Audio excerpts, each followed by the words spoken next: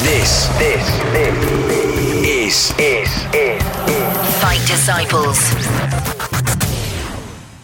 Welcome to podcast episode 281. We are the Fight Disciples. This is dedicated to the world of boxing. Lots been going on over the weekend, so we've got a lot to get through. If this is the first time you've ever come across us, by the way, you can subscribe via iTunes. Fight Disciples is what you're looking for. FightDisciples.com is our website. If you need an Android feed, or you need a Spotify or a Google Plus, or whatever you need, it's all on our website. Loads of videos on there as well as just the podcasts. Now, I apologise for my colleague's husky voice. Both of us were at UFC London at the weekend, and therefore it's taken its toll on us, of which we'll tell you more about, of how we've come to how we're feeling today on that show. So if you're a subscriber, you'll get two shows. Obviously, there's a UFC one, but this one's dedicated to the world of boxing, because straight after UFC London, we got our pyjamas on, didn't we? We were all holed up in a little hotel room, watching a little bit of The Truth go to work on a certain Mr. Garcia. Go on. You can say it if you want. You can say it. Go on, say it. I was wrong.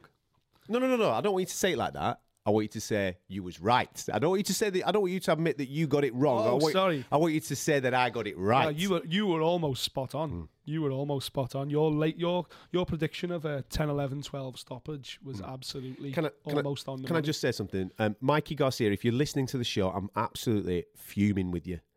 I told you about my bet, didn't I? Yep. I told you. I said that the UFC had ended round 2. And I said that Spence had stopped Garcia. The fight had ended between 10, 11 and 12. When your brother asked you if you wanted to carry on at 10, I'm screaming at the fucking TV, mate. That's it, Mikey. Call it a day, son. Daddy's going to get Brewstered. No. Because you've got bloody bollocks like watermelons, you decided to carry on, didn't you? You did me, sunshine. Did me. Did you good style. 375 quid, 75 to 1. I only had a fiver on it. 375 quid, mate. Sat there waiting. Wait, I was there. I'd already spent it. I said, Mikey, just say yes. Say yes. He'll throw the towel for you now, son. I was so disappointed. I've got to be honest. I was so disappointed in Mikey Garcia and their whole team. But then I was so in awe of Errol Spence. But, I'm kicking myself. It was when Errol Spence came over and fought Kell Brook. We on this show, we both said Errol Spence is going to do him. He's going to do Kell Brook. Errol Spence is the real deal. He's the truth. You don't call him the truth for nothing. Plus, we'd heard about Mayweather's gym and him giving people murders and all that type of stuff. Everyone we'd spoke to in the US had said Errol Spence is the fucking truth for the reason. This guy is legit. He will do a number on Kell Brook. So we were all on the gravy train. So Mikey Garcia... You been out, lad? Is your voice all right? It's gone, hasn't it? It's gone after the weekend. UFC's killed me. When Mikey Garcia stepped up, my whole logic behind Mikey Garcia jumping up to yet another weight division to take on someone as strong as Errol Spence was that he knew something we didn't. He knew something. It's like when Bellew fought David Haye. Fuck what the bookies say. This guy knows something. He's chosen this fight. He's chased this fight. Yeah. Mikey Garcia could have gone back to lightweight, his natural weight division, took on Lomachenko and competed for pound supremacy. But instead, he jumped up 2 weight divisions from his natural weight, another weight division on top of where he's won a belt before, to take on Errol Spence. And as we said last week, potentially then you go, okay, well, this guy must be the pound for pound best in the world then. It's about who you beat, about ability. So I thought, you've seen something we haven't. Yeah. You've seen an opening, a way of beating Errol Spence that, shit, okay, well, I'm not going to bet against you then because you're pursuing this. Yeah. You know something. Mm-hmm. Then he gets in there and I'm like, you know shit, son. You know shit. You've showed Errol Spence no respect whatsoever. You've got in there and you're getting your head jabbed off. You've got no head movement whatsoever. Yeah. It's like he looked at Errol Spence and went, yeah, your boxing ability, shit, I'll close the distance, no problem. So you're just going to walk forward and let him pick it off. Kind of, at one point, I was embarrassed for Mikey Garcia. Embarrassed for him because you've set up this big fight in Texas, massive Mexican crowd there as well. You made this happen. This is why it's going on. Errol Spence never called you out. You called him out. You jumped away from Lomachenko, a massive fight to take on Errol Spence. When Errol Spence, in hindsight, he should be fighting fucking Terence Crawford to see who's the best welterweight on the planet. And Mikey Garcia should be fighting Lomachenko, see who's the best lightweight on the planet. But instead, Garcia made this fight happen. For what? For what reason? To get embarrassed? To get pissed all over? That's what I come away with thinking, fuck me, son. What are you doing? Listen, he's daring to be great, and in a couple of weeks' time, one of our own dares to be great. Yeah. In fact, two of our own. First we got Crawler, then we've got Khan, and our rhetoric will be just fucking get behind them because they're daring to be great. And in some ways, I feel like that about Mikey Garcia now. In hindsight, maybe we should have been a little bit more just like, he's having a go. Come on. He's having a go to be great. He's trying to be pound for pound number one. Listen, how great is that? But you weren't the only one to say it. There were tons of people. Technically, this guy's in it. I had tons of conversation, and we're going to get onto this in a minute about picking a fighter in a fight, right? We'll get to that in a moment or two. But, all right, you've thrown shade on Garcia's efforts in this fight. Spence was outstanding. Curial, I said last week, and any radio station that had me on last week talking about this fight, I said, forget size. He's got more than just size to bring to this fight. I understand that everybody's he's a middleweight, this fella. He's absolutely massive. He's just going to be too big and too strong. Yeah, okay. That did maybe play a little bit of a factor. But when the first bell went, technically, he was outstanding. His footwork in and out of range. Yep. He mastered range. I was thinking, fuck me, this is even better than I envisaged, because I didn't think he'd do it in the first part of the fight. No. I thought he'd have to figure it out during the fight. Yep. I thought from 6 onwards, that's when he'd take over. But from the first bell, he mastered range. He did not waste the shot. The way that he used his jab was outstanding, from going body, head, back to the body for a bit. He was making Mikey think, where the fuck is this guy going next? I don't know where he's going. Yep. And every single one was with a bit of venom and so precise. I thought he was outstanding, mate. The only thing that I probably would take away from it, round 9, when he's absolutely throwing the kitchen sink on him, now maybe I look at Mikey Garcia being a tough bastard at this particular point. Yep. A finish would have just put the cherry on top of it, wouldn't it? A finish would have just put the money in your pocket. Well, it would have put, but forget that. I'm talking about because we're now going to obviously have this comparison of Spence, Crawford, who's the best, right? In this particular division. And we say all the time, whenever we see Crawford, he's a technically sound boxer, brilliant southpaw, brilliant orthodox, doesn't waste a shot. We don't even know which is his strongest hand at times. He's that good. Mm-hmm. But he's always looking for a finish. Constantly looking for a finish. And at the end of the fight, I just thought maybe Spence was just like going, I've won this fight and I'll just box your fucking head off. Yeah, he did have a go 9 and 10. Yes, he did. He went for the finish 9 and 10. But then when it didn't come... Because if you remember, Spencer's corner at one point shouted over to Robert Garcia and was going, fucking get him out. Yeah. He said, get him out. Yeah. And they were just like adamant. They were going to, he's Mexican, man. They ain't going to pull him out. Yeah. They would never have pulled him out. But there was flashes in this fight where you're like, mate, how good is Errol Spence? Yeah. Like, how good is he? I want to see him. Does it? Like, when they got Pacquiao in afterwards, it was like, no, that's an easy fight for him. Pacquiao destroy Pacquiao. Did you see Pacquiao's face? He's like, get Manny Pacquiao over here. Pacquiao was like, no, I don't want to fucking go over there. No, leave me alone. Exactly. Nothing to do with me. Yeah, we can do the fight. No, that fight ain't happening. Pacquiao's never going to let that fight happen. I'm telling you now, because he'll end his career. Yep. The thing about that performance from Spence, does it now just cast a little bit of doubt of who is the best Spencer Crawford? Absolutely. Because that fight is outstanding. It's got to, because of that kind of performance. And listen, again, Mikey Garcia's output in the fight was so disappointing. His approach to the fight was so disappointing. He seemed to have no plan B. But was he allowed to? That's what I mean. How'd you look at it? Yeah. Was Spence just that good? Yeah, I think so. That someone with the ability of Garcia just couldn't figure him out, just couldn't break him down, couldn't upset his rhythm. So then you look, because going into this fight, listen, I wasn't the only one that fancied Garcia. Mm-hmm. Loads of people did. Yeah.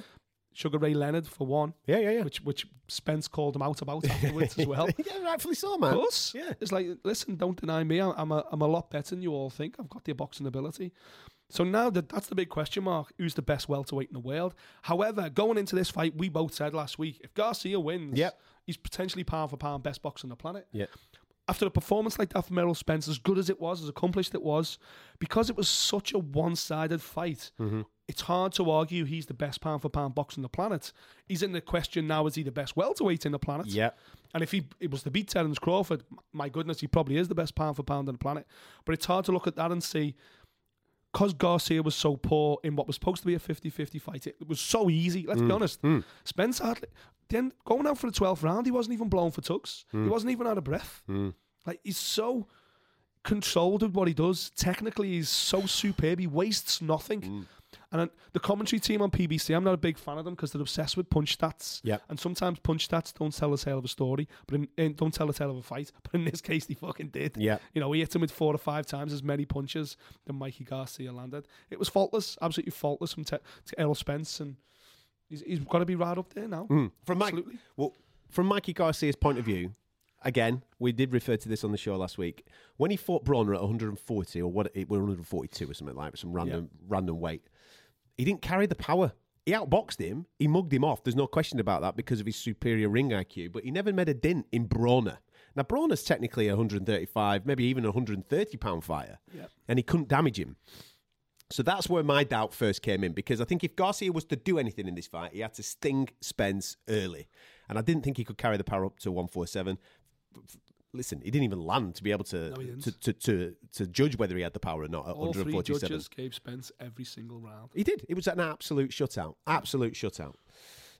So from that point of view, from Mikey, at the end when he's doing his interview and he's like going, we don't know whether we're going to stay at welterweight. Yeah, you do. You're not staying at welterweight. No. I wouldn't even say stay at 140, mate, because you didn't.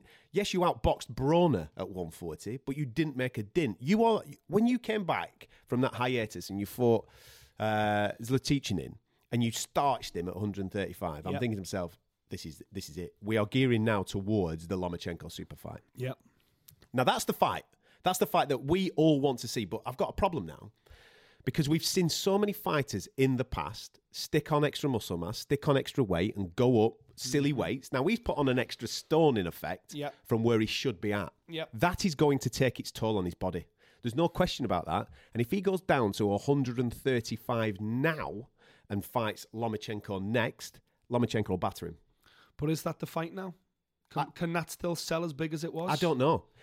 I think he needs to go to 135 and maybe do somebody else of a name at 135, and then try and build that fight back up. We need to see if his body's not battered.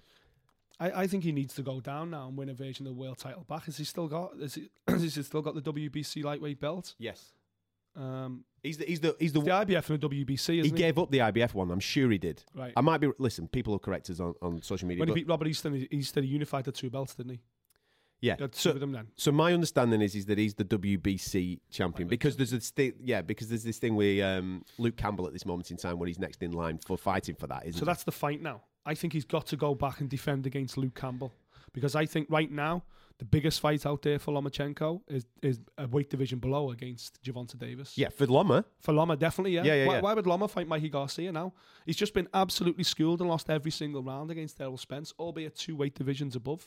Where's the attraction now? Yeah. It's been done. It's always gone. The guy's beatable. There's a blueprint to beat him.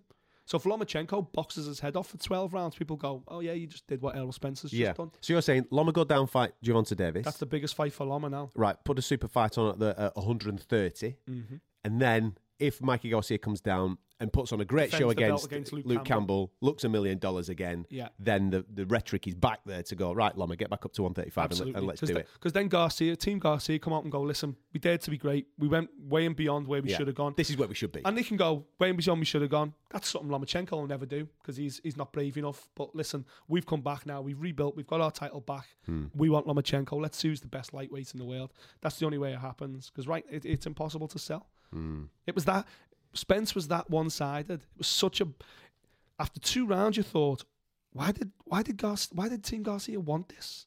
Why this fight? Why us? We said that straight away, and that's what pulled me in. I was like, he knows something we don't.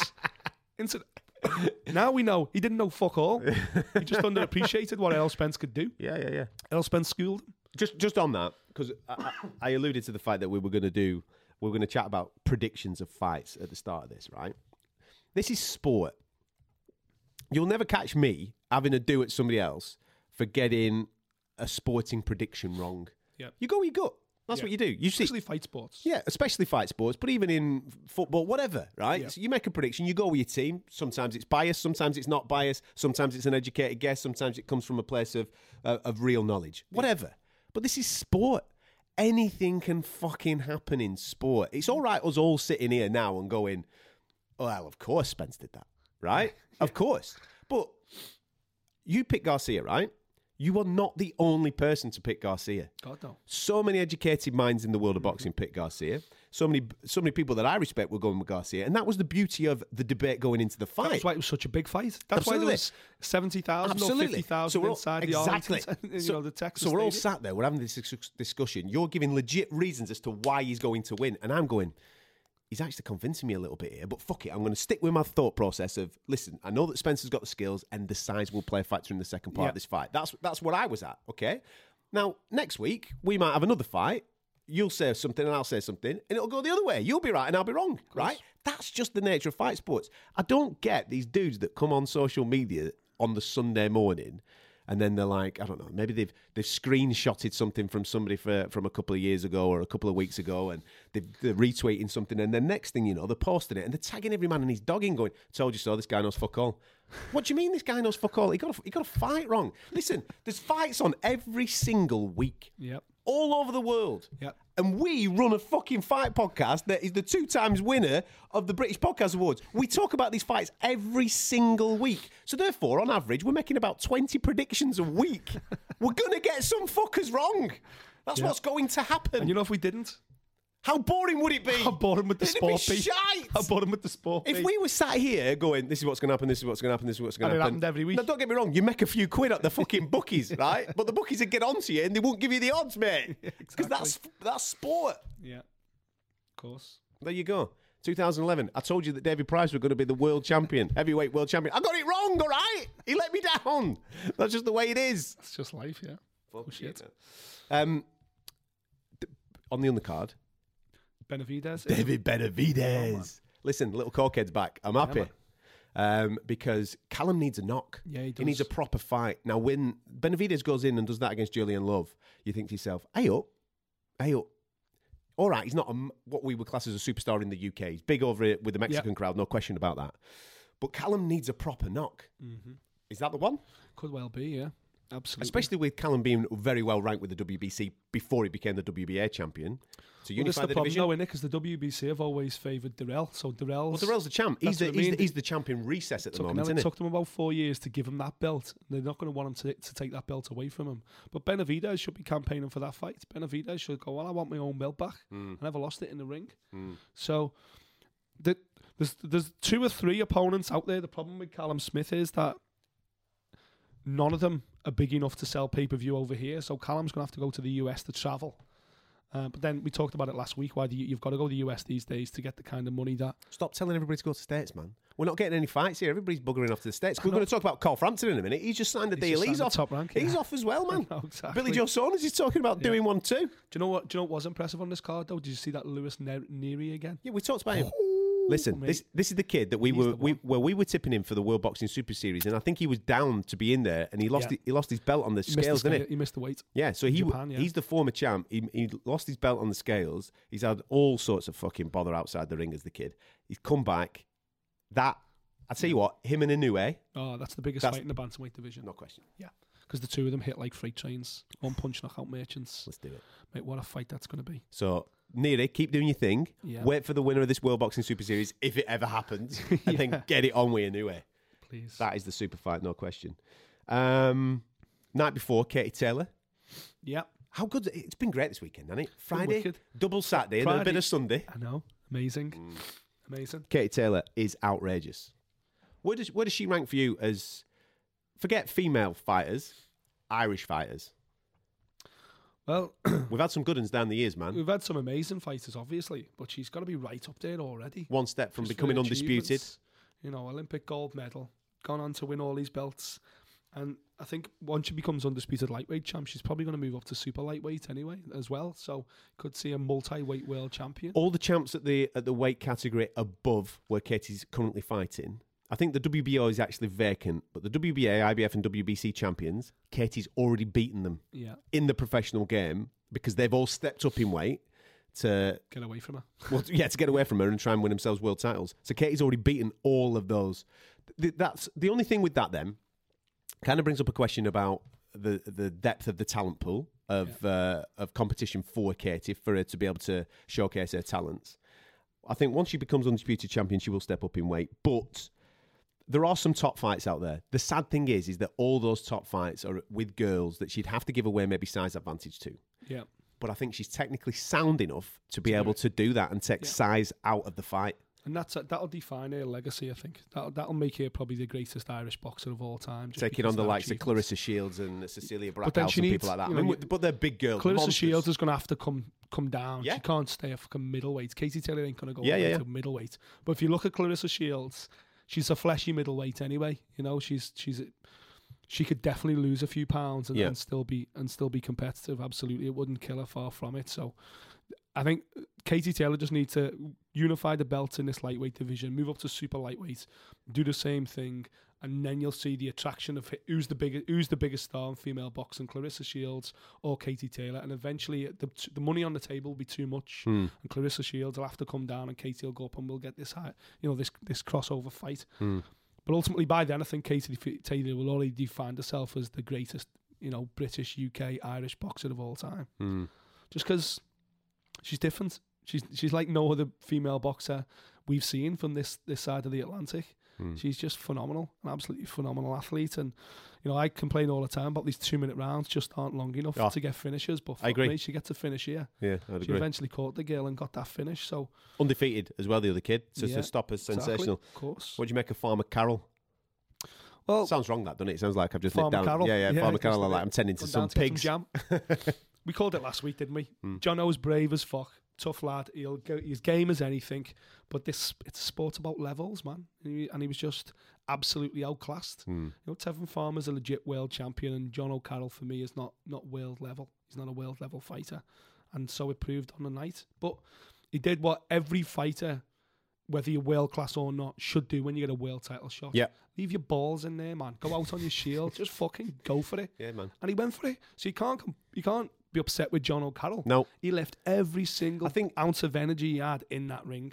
I think he's done himself a lot of favours actually with that type of performance, because obviously that's on a DAZN card. Eddie would have looked at that and said, "Listen, he had a decent fan base out there, being an Irish boy on St Patrick's weekend.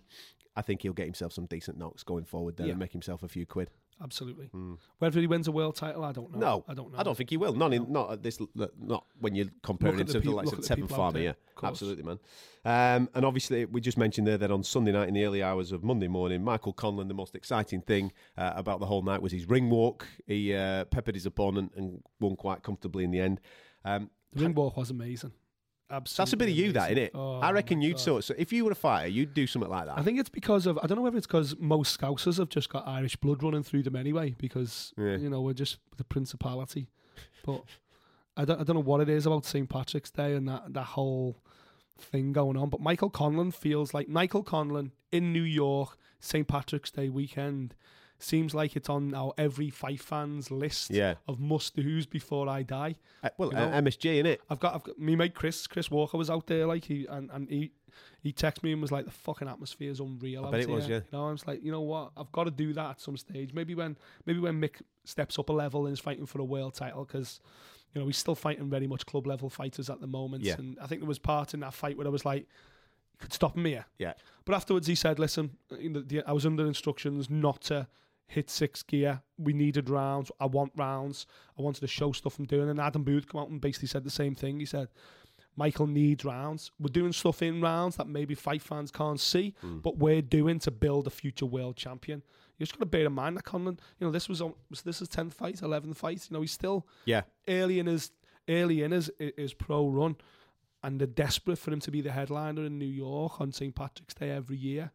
They're desperate for him to win a world title, but the scene today, this featherweight division, it ain't easy. There's some top guys in and around this weight division. So it's kind of keep the reins on as much as you can. But obviously, you want him to develop as much as possible. So blowing away Hernandez in 6 rounds at the weekend, you're cheating yourself out of 4 rounds. He needs to experience 10, because when he gets to the top level of featherweight, as I say, there's guys there that will take him 12, that will take him to dark places. Mick Conlan needs to experience being as close to the well as he can at the moment, so he's got that gut check. He knows he's got it when it matters. Did they, on Paddy Barnes, who lost on the undercard in the 6th round, this was his comeback fight? Yeah. Have they rushed him in the pro game or not? He had to, though, didn't he? Did he go to 3 Olympic Games, win 2 bronze medals? He's in his 30s now, Paddy, and He's not in a position like Mick where he can go a little bit slower.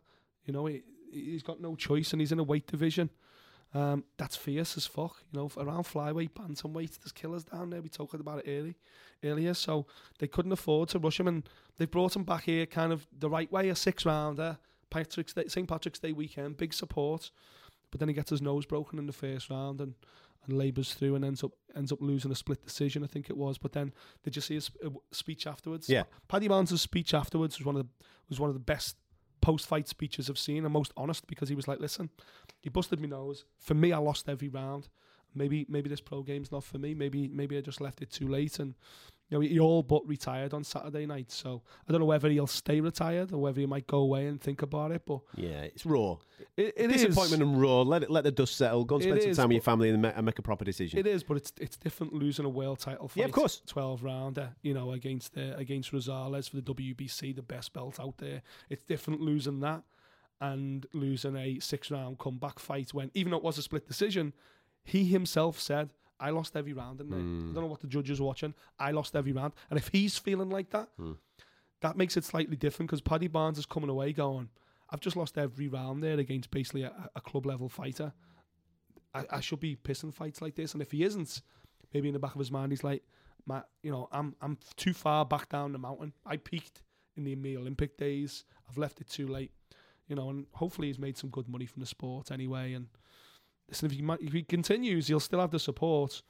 But I can kind of see where he's coming from here. Do you want to have a bet? Do you want to bet? Yeah, let's have a bet. Not on particularly on the outcome of a fight. Okay. On whether a fight's going to happen. Yeah. WBO have mandated Kovalev versus Yard. I'll give you 1,000 to 1 on that fight happening. Happening? Yeah. That's not happening, son. That's not happening. That's the bet that I want, though. I want to bet that it's not going to happen. That's why I give you 1,000 to 1. Listen, we've talked about Yard at length. Lard? That's an even better name. He's absolutely ripped. We can't call him Lard. That's one thing that he's not. That's one thing that he's not. He's not Lard. We talked about him at length. I don't want to bore you again about where we both see Yard's journey and where he is right now, because you've heard it all before. Fighting Kovalev next is not part of that journey to the top. However, the only thing that might change that is that Yard might go, what have I got to lose? He's the biggest star, maybe not the hottest fighter, but he's the biggest star in this weight division. Yeah. I can do kind of what I can jump in, take this opportunity and prove myself that I'm at this level. Yeah. Win, lose or draw, I'm there then. So the big fights will come. But I just think this is not the career trajectory that Frank wants. He wants that Calzaghe, Ricky Hatton style, maybe an IBO belt route first, and then ease him in 2020. These are the fights that of Kovalev. I could see Kovalev happen end of 2020 for Yards, something like that. I think right now it's just a little bit too much, a little bit too soon. I don't think I've ever come across anybody that's vacated a mandatory spot. I've heard of vacation of belts, but not a mandatory situation. Listen, he's just got to do what's right for him, and I would have no complaints whatsoever if Yard pulled out. Look at Yard's entire boxing career compared to fucking Kovalev's entire career. It's chalk and cheese. It's mastered against the. Yeah, but you know he's going to get shit for that if he doesn't take the Kovalev fight now with the world that we live in social media times where people don't fully understand the business of boxing and don't really give a shit about the business of boxing. They just want to see this guy fight this guy because we're living in this on-demand world. If he doesn't fight Kovalev next, when the WBO have mandated the fight, he's going to get fucking tons, isn't he? Yeah, I don't know. I hope not. He will. I hope not. Come on, mate. You know what people are like. Yeah, he will get tons. It'd be different if Kovalev was Top Rank, because of the synergy now with Top Rank and Frank Warren. The fact it doesn't even need purse bids. It's a piss easy fight to make because they're all in cahoots with each other. Politically, it makes it difficult because obviously Warren can go, well, Yard's one of my Brighton young stars, and he will only fight on Top Rank. He will only fight in America via the Top Rank channel, which is ESPN, and he will only fight in the UK on BT Sport. I've been grooming him for this, whereas Kovalev isn't attached to ESPN, as far as I know. No. So that will help because he can go, well, not asked whether you asked for purse bids. We're not interested because our journey's over here. Our commitment to these broadcasters happens all the time in boxing. And I think Yard, as I say, in the position he's in right now, maybe the only way this fight happens is if Yard himself goes, I fucking want it. I don't want to miss out on fighting the biggest star in the weight division because Kovalev, for me, Every other light heavyweight contender in the sport wants Kovalev. He's the light heavyweight version of the Red Panty Party, isn't he? He's the biggest paycheck. He's the biggest star. Everybody wants it. The opportunity has fallen to Yard.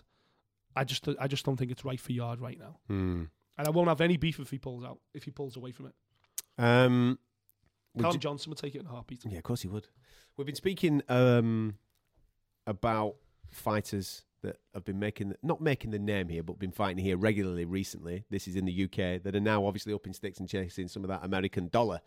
And you've just kind of alluded to that synergy with Frank Warren and Bob Arum and their two companies. A lot of those Frank Warren fighters now are signing deals with ESPN and Top Rank. Carl Frampton's come out over the weekend. He signed a multi-fight deal. First of all, I'm delighted that Carl's carrying on. Yes. He's not packing it in. I think he's got a lot more to offer, and hopefully they can eventually get him that Leo Santa Cruz trilogy fight, because I think there's a lot of interest in that. No, there's no question. Yeah. I'm just a bit disappointed that it's looking like it's going to be in America, mate, because I love watching Carl Frampton, and it's going to cost me a pretty penny to get my ass over to the States to go and watch him live again. Absolutely. And there's talk that Billy Joe Saunders is doing the same thing. There's talk that Josh Warrington might be doing the same thing. Well, of course they will. And Tyson Fury's already done it. Yeah. So again, we go back to last week's show. If you want our thoughts of whether the ship has sailed, it has, sadly. The ship has sailed. We are looking for new superstars here in the UK to headline some bills and get us excited again. With lads retiring and the cream of our crop going over to the States, it's not looking promising at this moment in time. No, it isn't. But then for UK shows is what I'm saying. Yeah, but I just think we're going to go back to where we were before, where it's like, Greenbank. Is that where we're going? No, not Greenbank. We're going Greenbank now. But it just means the De Vere. Are we going to the De Vere? Where are we going? I think it's all about, the UK stars establishing themselves here and then going to America for big world title fights.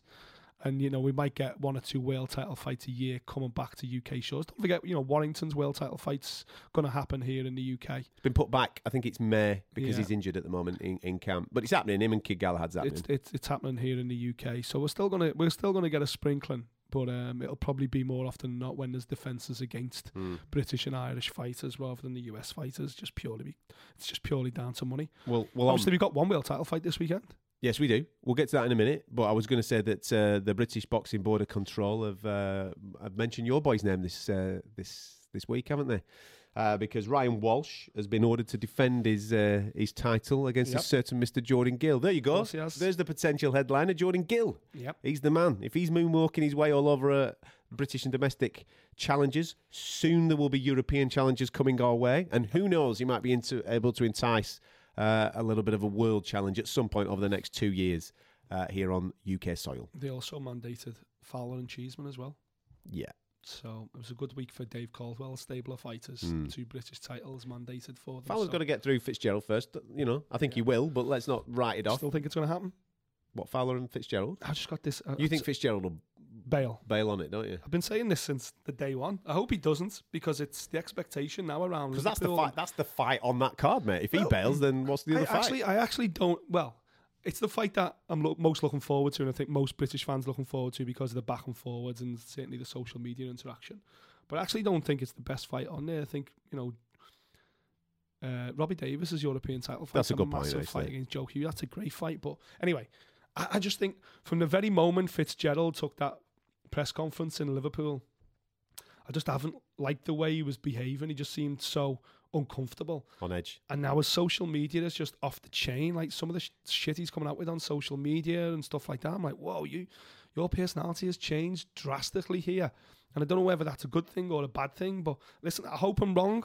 But from day one, I've said to you, haven't I just can't see this fight happening. I can't see Fitzgerald turning up in Liverpool. I hope Matchroom have got a backup for Fowler. Hope I'm wrong. Hope I'm wrong with 2 weeks to go. I've been told that the Billy Joe Saunders fight with Sefa Isufi, even though I spoke to Billy... back on again? Yeah, even though I spoke to Billy Joe Saunders and he said, listen, if it's not for a world title, it's probably not going to happen. I'll go back down to middleweight and we'll maybe pursue some other stuff. I've been told it's happening. They're putting it back for May, so that the belt's not on the line. So the WBO super middleweight belt is not on the line. However, Ramirez, who is the champ, is fighting in April, right? Now, he said that he's fighting in April. So if he goes up and he fights at light heavy, he may be forced to vacate the super middleweight belt. So I'm guessing that they're putting that show back to May, in the hope that that belt is then vacant, in the hope of then the WBO sticking it on the Billy Joe Saunders fight. Gotcha. But if it doesn't happen, I think that fight won't happen. So therefore, if Ramirez doesn't vacate that belt, I'm still confident that the fight won't happen. Okay, well, listen. Okay, let's join the dots here then, because Frank manages Anthony Yard and Billy Joe Saunders. Now, if Anthony Yard doesn't take the fight with Kovalev, then Kovalev potentially fights Ramirez for that WBO belt, freeing up the super middleweight version, which then Billy Joe Saunders fights for the vacant belt for. So by Frank moving his pieces around, he goes, okay, Anthony, this is not your time, move aside. The WBO super middle belt gets vacated because he fights Kovalev. And then Billy Joe fights for the WBO vacant belt. There you go. It wouldn't surprise me if, listen, Frank's a fucking chess master, man. Anthony will get his time. Maybe it's not right now, but by doing that, Billy Joe... Do that again? That's award-winning, that. Let me tell you. He's just dropped knowledge on you. Billy Joe's left Domingo, by the way. Looks like he's working with Ben Davidson. Yeah, it doesn't surprise me because obviously Ben Davidson, what he done with Tyson was incredible, and obviously it was Billy Joe that introduced Tyson to Ben Davidson. And I think Ben Davidson, with his performance against Wilder, has kind of proved to the world that he's far more, experience. Actual hands-on experience counts for nothing when you know what you're doing. And I think Ben Davidson justified his role there with Tyson Fury, and I think that has allowed Billy Joe to go, okay, well, I want to be with my boys kind of thing. I want to be with my team. Maybe surprising to the people in Sheffield, because apparently it become life and soul of the party when you speak to some people, but then other people I'd spoken to had said he's not quite fit in with the Ingle camp. He's a lot of those guys are Yorkshire born and bred, and there's a certain mentality of Yorkshiremen. And since he's been there, he's had a disastrous year, hasn't he? I mean, he's getting himself in all sorts of ridiculous things outside of the ring. Yeah. Maybe he needs to be around like-minded guys like Tyson Fury. That's what I mean. Be around the likes of Ben and Tyson. Tyson now, he's been there. He's been in darker places than Billy Joe. And Tyson knows the only way to stay out, keep your nose clean and get salvation. Literally, yeah. Is to stay in the gym. And maybe Billy Joe's thinking that's going to rub off on me. And it didn't surprise me at all when I seen it been made. That moved. Before I talk heavyweights again on this show, Anthony Ogogo's finally called proper time. Yeah. Listen, I'm gutted for it. I just hope the kid finds peace because we caught the news, didn't we, on last week's show? Literally as we were signing off, I said, "Oh shit, he's just announced it." And it's been odd watching him do interviews this week. He's obviously quite emotional about it. His eyes just in a mess. He had 7 operations on his eye. Yeah. And he's had to officially call time on it. I just hope that he's at peace with that, and that he can find a niche, he can find something to light his fire again. And because he's a young lad, he's got plenty to offer. He talks extremely well. He's a good boy. Yeah, you don't mind people not winning, but when they can't do the things that they do because just their bodies have let them down. Yeah. That's the worst thing in the world, mate. It is the worst thing, yeah, because it's so difficult to come to terms with. And you look around... Because his mind's still a fighter. Exactly. His body can't let him do it. And you look around people who you've beaten in the amateurs, doing well in the pros, and whatever else, and you're thinking, why me? You will always have that question, why me? Why was I the one that got the eye injury that meant that I couldn't pursue this career?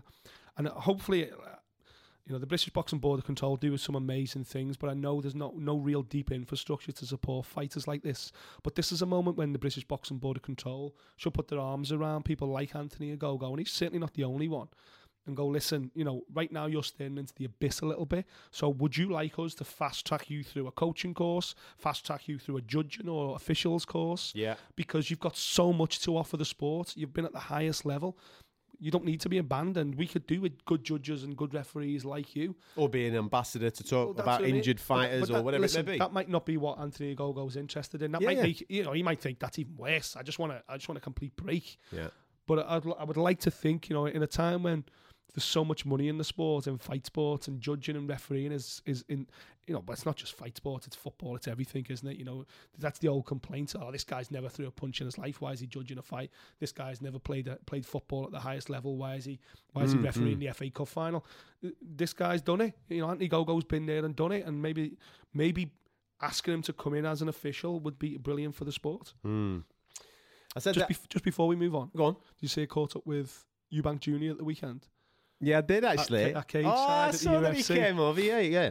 I did. He was in good spirits, man. He was obviously still buzzing. It was like 3 weeks removed from the night he beat De Gale in that same place. Go on, get it up, son. Get it up, lad. Go on. Voice was going here. Yeah.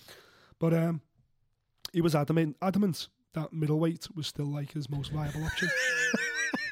Let me go and get a drink. Stay there. Keep talking. See if it's gone. Entertain people. So I'm chatting with Eubank Jr. on Saturday. Cage side at the UFC. Obviously, he's got the IBO belt now. I can say that while Adam's not in earshot because you know how he feels about the IBO.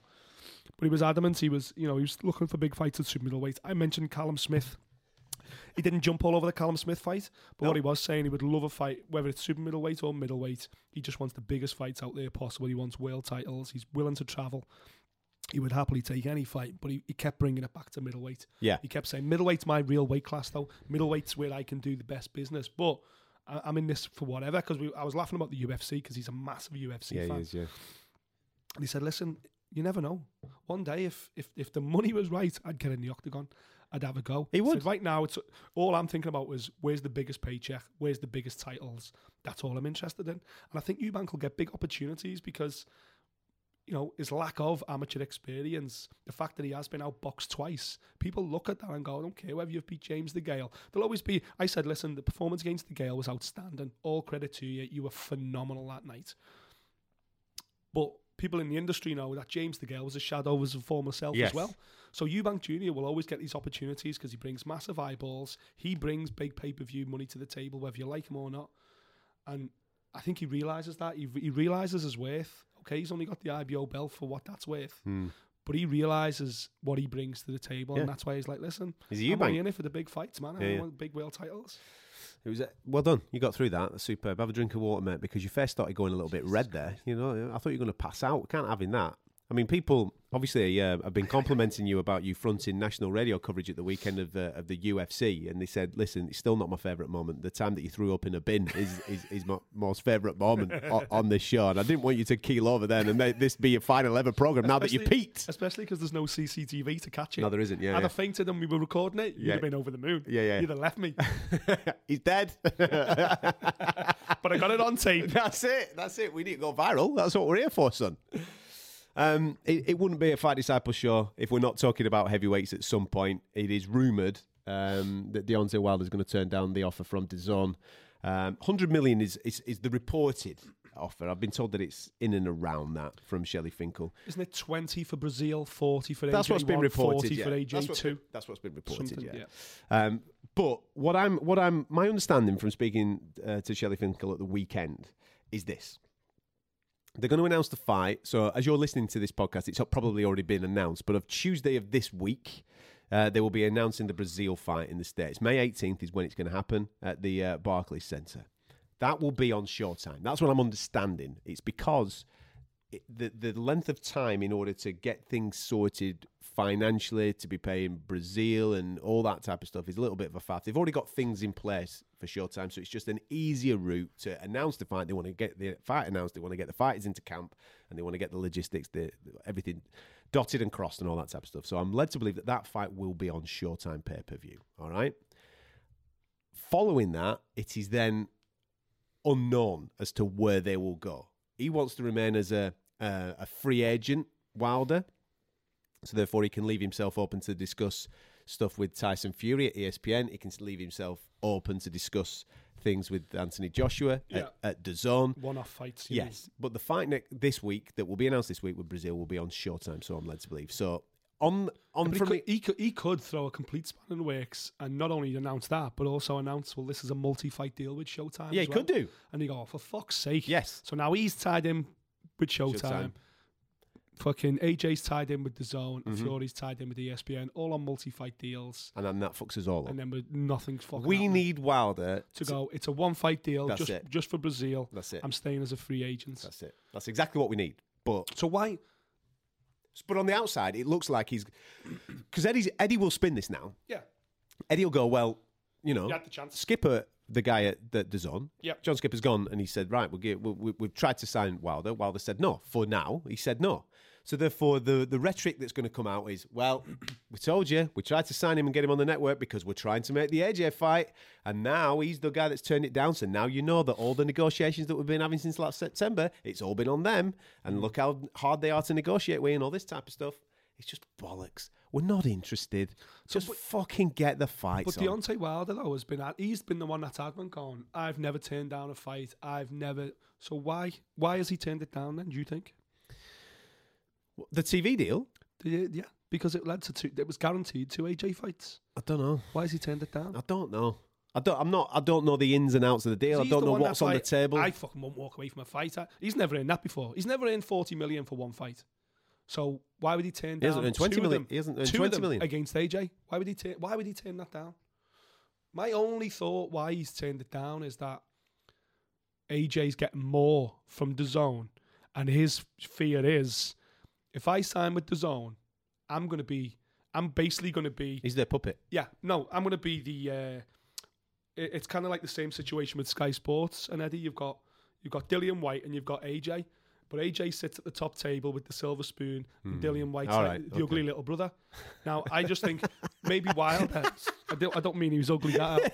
Apologies quickly there to Dillian White. He was one handsome motherfucker. Mate, I've got a well funny story about Dillian in a minute. That's my logic behind it, though. Maybe Wilder. Deontay Wilder's looking at that and going, wait a minute, if I do that, I'm not your top number one priority heavyweight. AJ is. So when it comes to fight time, AJ will get all the benefits. AJ will get all the promos. You'll be behind him more because he's not getting 40 and 40. He's getting 70 and 70. Yeah. So I don't know whether that is what's involved. Otherwise, it's like, well, what more do you want? Yeah. You said you wanted AJ. Is AJ on a plate? Twice as much money if you've ever earned, and 2 fights back to back, and you've said no. I think the only reason is he's like, nah, I ain't joining as the little brother. I want to be the main man. Fair enough. Do you want more Wilder stuff? More White Dillian story? White. It's hilarious, this, right? So, for people that don't know this, who only listen to Fight Disciples, I do a radio show on TalkSport, right? Which is a boxing show on a Saturday night. Now, Dillian White, through that, I wouldn't say we're mates, but we get on. Me and Dillian get on. We have a bit of a crack every now and again. And he came in we've got some new studios, right? So he came into the new studios to record some stuff, a new show and stuff, and he's featured on a couple of programs. So he comes into the building. Now, a lot of people that follow boxing will know that there is a certain, I don't want to say journalist, but there's a certain person connected to TalkSport that tweets all the boxing news in one area, right? Right? So they regurgitate everybody else's news from, let's say, ESPN or Matchroom or wherever it may be, and they stick it all on one Twitter feed and pipe it out. Yeah. Okay? Now, that particular person has said something negative about Dillian in the past, right? So Dillian comes into the offices and he goes, doing his thing and shaking hands. He goes, all right, mate, how you doing? He goes, everybody knows now I'm talking about Michael Benson, right? Yeah. So he goes, where's that Benson? And I went, what do you mean? He goes, where's Benson? I want to talk to him in his little Jamaican twang accent. And I went, I think he works on a different floor, mate. He's definitely not on this floor. He's not connected to the actual output of the radio station. I think he works on the website, this kid. I've only met him once, right? I've never seen him at a show or anything, right? I've only seen him once. And Dillian then says, I need to see him. I said, why? What's up? He goes, he's been talking shit about me. I want to go and see him. And I'm thinking, fucking hell, he's going to go and Phil Benson in, right? And he wouldn't shut up through the whole interview. Every break in the interview, he's like going, have you asked Benson to come up? And I said, no, I'm not asking Benson to come up, right? Listen, he's a little kid that edits the website and puts stuff on Twitter. Leave it, Dill, he's right? You're a contender. fucking heavyweight, mate. Leave it. And he's like going, no, I need to see him because I need to put him right. He's ranked Luis Ortiz more than me, and he's saying this about me, and he's saying this about me. I said, it's Twitter, Dill. Leave it. No, I'm going to fill him in. So there you go, Benson. If you do listen to this podcast, I don't know if you stay do. Stay away from fucking Dillian White. No. You can thank me when you see me in the lift, right? I stopped Dillian White coming to fill you in, pal. Just to reiterate as well, Dillian White is not AJ's ugly little brother. No, he's a very handsome man. I'm protecting you as well. Yeah, there you go. Fights this weekend. This is Frank's rearranged Leicester card. Sam Bowen's on there against Jordan McCory. It's a decent little knock. Gorman's on that undercard as well. Against? Fuck knows. I think he needs to be. I think he needs to be flashy this weekend, Gorman, doesn't he? He needs to do the business. He needs to look out for that double leg takedown. He's fighting fucking Fabio Maldonado, the MMA fighter, hell, yeah, former UFC fighter. It's for a WBC International nonsense or something, WBC innit? International Silver. There you go. WBC, no. International, second rung, no. Silver. So it's not even the WBC International belt. Yeah. It's the WBC International Silver belt. What the fucking hell? Come on. I think he needs to be flashy this weekend. After what we saw from Dubois a couple of weeks back, he needs to do something. Can be. Listen, Maldonado is a tough dude, but he's been around the block a million times in MMA. He's probably most famous for beating up Fedor in Brazil and in Russia a couple of years ago, but then he got robbed of a decision. They made it a draw, but then the Russian MMA officials came out and went, "Yeah, we're scrapping that. Fedor won." Because that's how they do it when Fedor fights. They said, "We're refusing to acknowledge the judges on the night, Yeah. and we're going to say that Fedor won, even though Maldonado won." Yeah. But anyway, he was in the UFC for a while.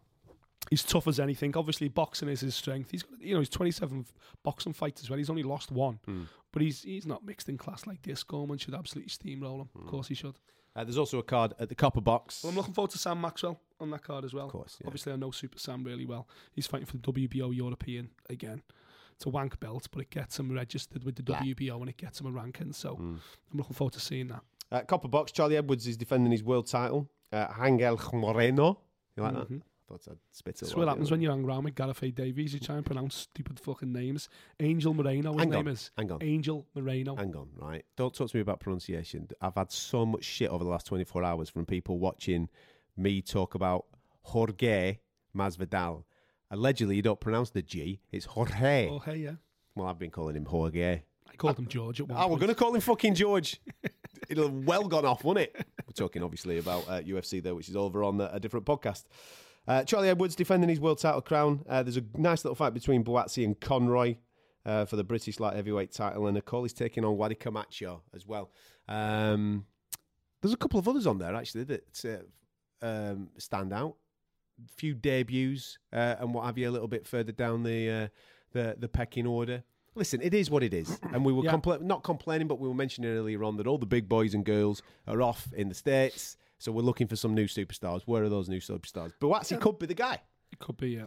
Again, good on Liam Conroy for taking the fight that no rising British light heavyweight really wants, because Buatsi just looks like he's a level above everybody. But this is Buatsi's chance to become British champion and to kick that one off and become a champion himself and move forward. And look, I think Okole's under pressure this weekend because Okole's 11-0. He's headlined so many cards against domestic rivals, and he fights another domestic rival here in Vad Camacho.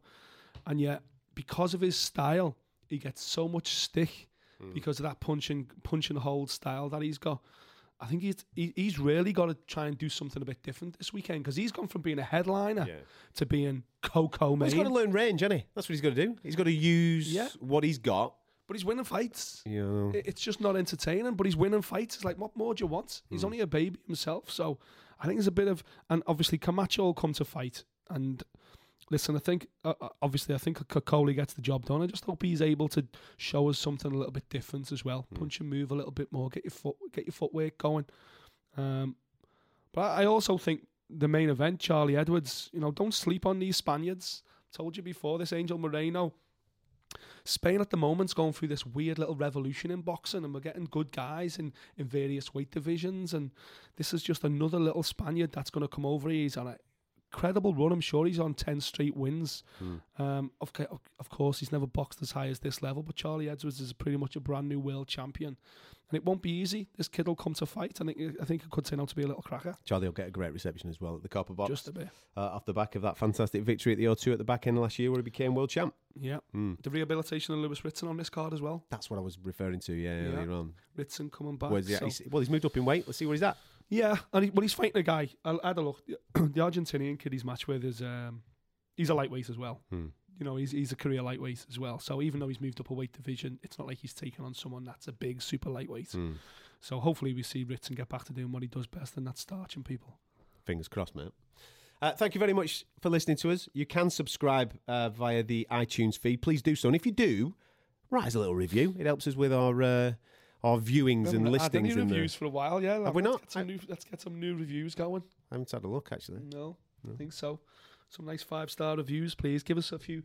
In fact, we're going to get Tickets for we Liverpool. promised a load of tickets for March 30th in Liverpool yet, so put your name in the frame straight away. Give us a 5-star review. Yeah.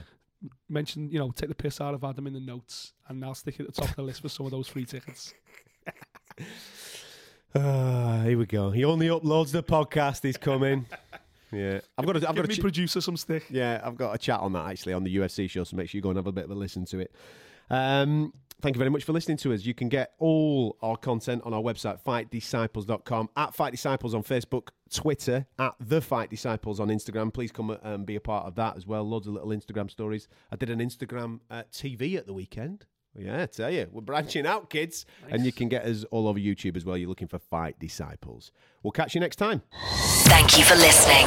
If you like what you heard, subscribe via iTunes.